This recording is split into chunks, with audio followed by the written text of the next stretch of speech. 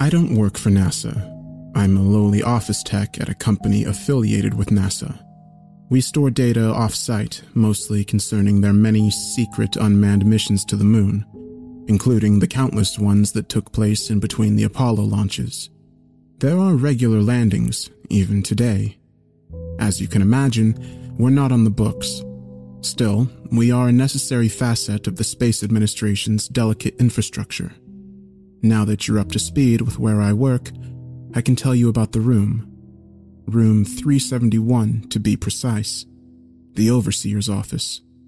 It's always had an air of mystery about it.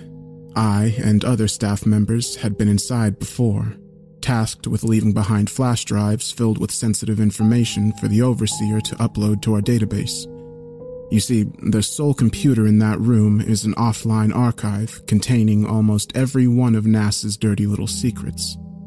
Stuff that we can't risk getting out in the event of a data breach. If anyone were to hack our online mainframe, they would only find decoy files, outlying pieces of data that have already been in the public's eye. Most of the information I deal with amounted to mundane statistical analysis. The real interesting, controversial stuff was sent directly to the Overseer, bypassing the prying eyes of entry-level employment. That brings us to yesterday. It was a normal drop-off assignment. Bring the flash drive to room 371, leave it on the desk, and shut the door on your way out. I had done it countless times before. This time, however, was a little different. After placing the drive on the desk, I noticed a faint glow on the wall behind it. The computer was on. This was strange. It was always shut down by the Overseer after a data dump.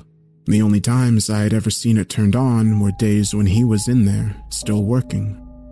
I admit, my curiosity got the better of me. With a slight spike in adrenaline, I walked around the desk and sat at the chair, ready to take back at least one mystery to the hive mind on the main floor. The convenience in this moment cannot be understated. I later discovered that the Overseer was sick and had rushed to the bathroom, where he remained for at least 40 minutes. Not only was the computer on, but it was unlocked. Even our personal workstations require a series of passwords that change daily, passwords we had to spend the first 10 minutes of any given workday decrypting. This was the one and only chance I had to placate my curiosity and dig for the buried treasures of NASA. I knew there just had to be something in the confines of our database that would elicit a gasp or mouth drop, something I would remember for the rest of my years. In settling in at the desk, my heart pounding at the thought of the Overseer's return, I noticed that the computer was calibrated just like the rest of our PCs. Because of this, I knew just what folders to open and what digital stones to turn on my hunt for secrets. Most files were your run-of-the-mill storage vessels, data pertaining to the boring truths of the trade, statistics and physics predictions. After a few minutes of searching, I almost called it quits, but one document caught my eye. It was titled Project Burial at Sea. This was what I wanted. A classified NASA project never before released to the public. In this moment, secrets were revealed to me, ones I soon wished I had never unearthed. As is common with these types of documents, the jargon was very straightforward and low on description. As such, I had to piece together bits of information to form a clear picture of the proposal and subsequent missions that apparently started at the turn of our current century. What I discovered did indeed elicit a gasp. It also made my skin crawl. Project Burial at Sea was, ironically enough, a failsafe against information leaks. It implemented the pre-existing infrastructure of NASA's unmanned missions to dispose of cracks in the system.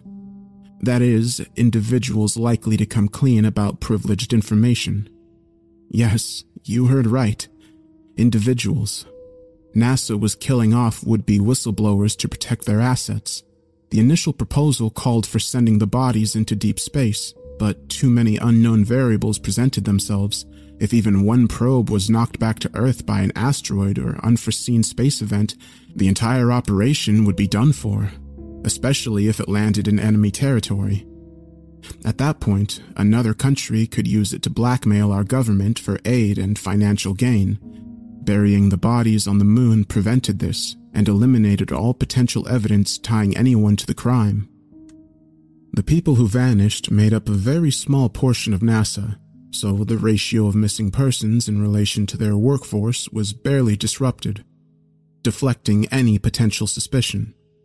After a rigorous sterilization procedure, the bodies are stuffed into the hollow spaces of the previously unmanned probes.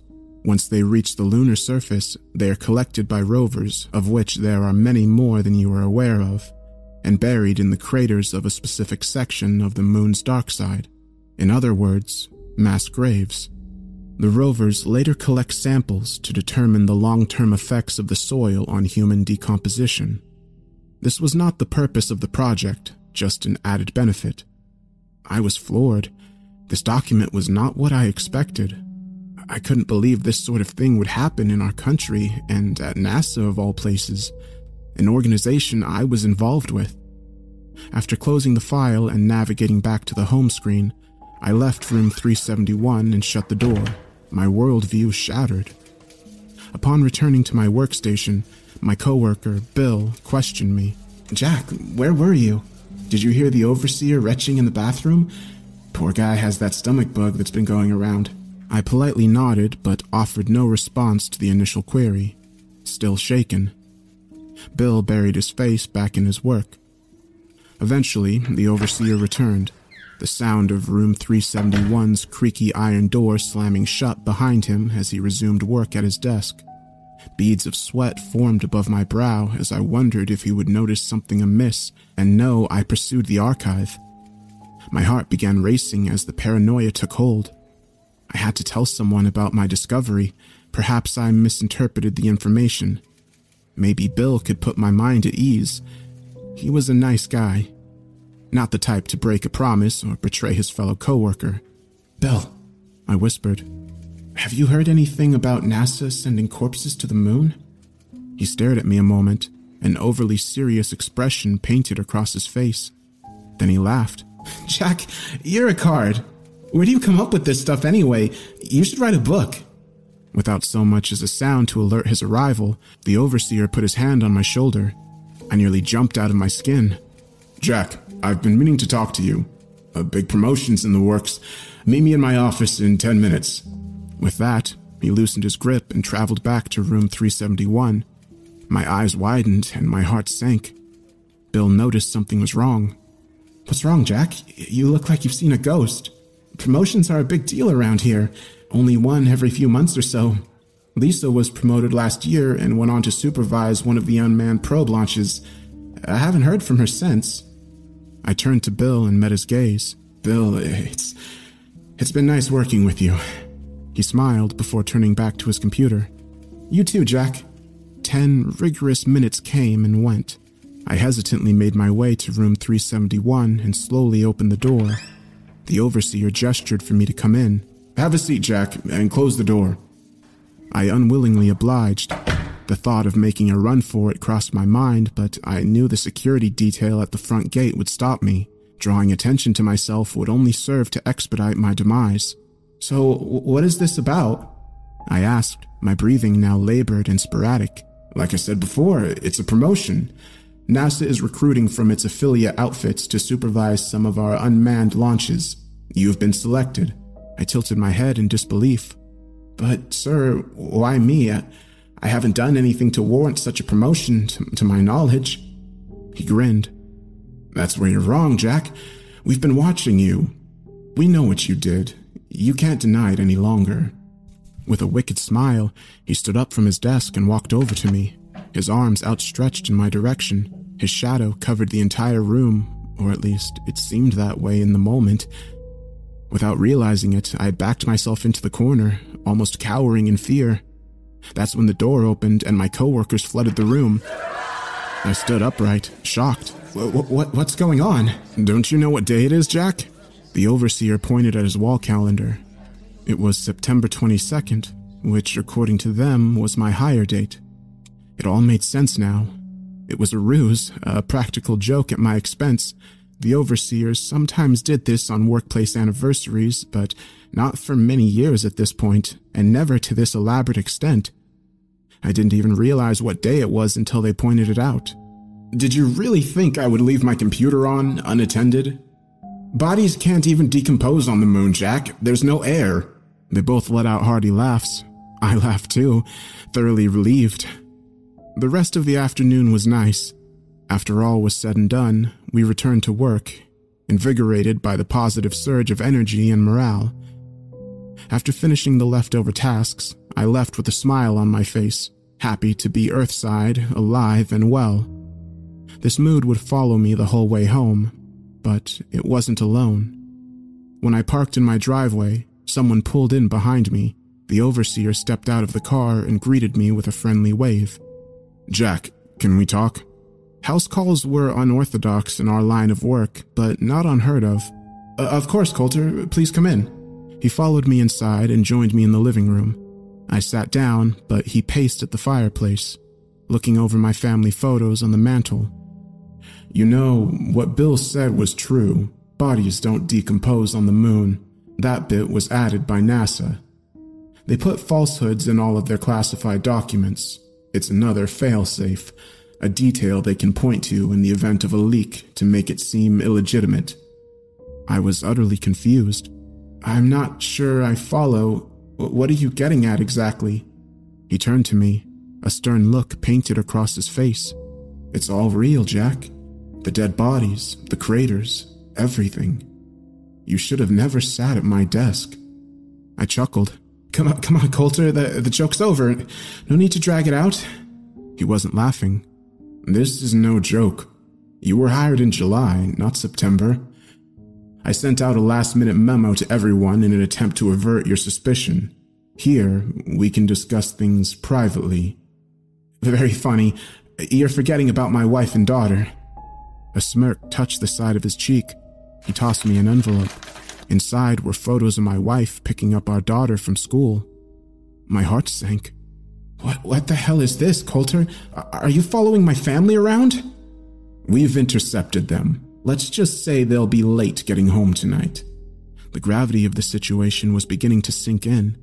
If everything I saw was indeed real, then I was now a target. I would soon become the next NASA casualty buried at sea. If I didn't escape and get help, Charlotte and Leslie would never be saved. My eyes darted to the door. Coulter noticed. I wouldn't run if I were you. I didn't come alone. My blood was boiling. I was tempted to lash out in anger. Don't worry, they're safe. I remained silent but livid. There are things in the universe you can't begin to understand. Things not only above your pay grade, but above your understanding. Things human words could never hope to describe. Human? I asked, perplexed by the wording. Yes, Jack. Let me show you. What happened next was enough to put my mouth on the floor. Using his right hand and a single circular motion in the air, Coulter opened up a portal. A portal. One that seemed to connect my living room to the moon. I could even see Earth off in the distance. What in God's name is that? I shouted. Come, Jack, get a closer look. As his hostage, I had no choice but to humor his demands. Upon stepping up to the void, still frazzled, I saw it. A crater, filled to the brim with corpses. Why are you showing me this? I asked in a shaky voice. Just watch, Jack. I looked back to the scene and noticed something at the edge of the crater. 3 shadowy figures, far too tall to be human. They extended their arms and a glow rained down from the space above the crater. The corpses, they moved. I watched in horror as the bodies were reanimated, but these were not living bodies. They were shells controlled by a puppeteer, bent to its sinister will. The 3 shadows became one and formed an archway, a blinding brightness pouring out from within. One by one, the corpses walked into the light until finally the crater was emptied. Then, the light dissipated and the shadows spun in unison, taking off at great speed into the abyss of deep space. With another wave of his arm, Coulter closed the portal. I was speechless. You see, Jack, Burial at sea is more than a safety measure. It's a necessary sacrifice to them. So all those bodies? I asked. No. Only some were would-be whistleblowers. The rest, John and Jane Does, left at morgues across the country with no relatives to claim them. Where did they take them? I asked. To the place where they live. There, they are forced to build, stuck in the space between life and death for eternity, slaves of an alien race. It's a truly terrible fate. We would all be there right now if not for the deal we struck back in 1947. These creatures don't bode well in our atmosphere. We placate their every need to keep them from developing a technology capable of mitigating the effects of our air on their bodies and spacecrafts. I couldn't believe it. Everything I knew up to that point was a lie. Coulter walked to the door. I like you, Jack. That's why I'm telling you all of this. I want to keep you on. You're a good man and a good worker. If you don't want to end up like the poor souls on that hunk of space rock, you'll keep your mouth shut. I heard a car pull up outside. Looks like your wife and daughter are home. We just took them out for ice cream. Before closing the door on his way out, the overseer turned back with a smile. See you Monday, Jack.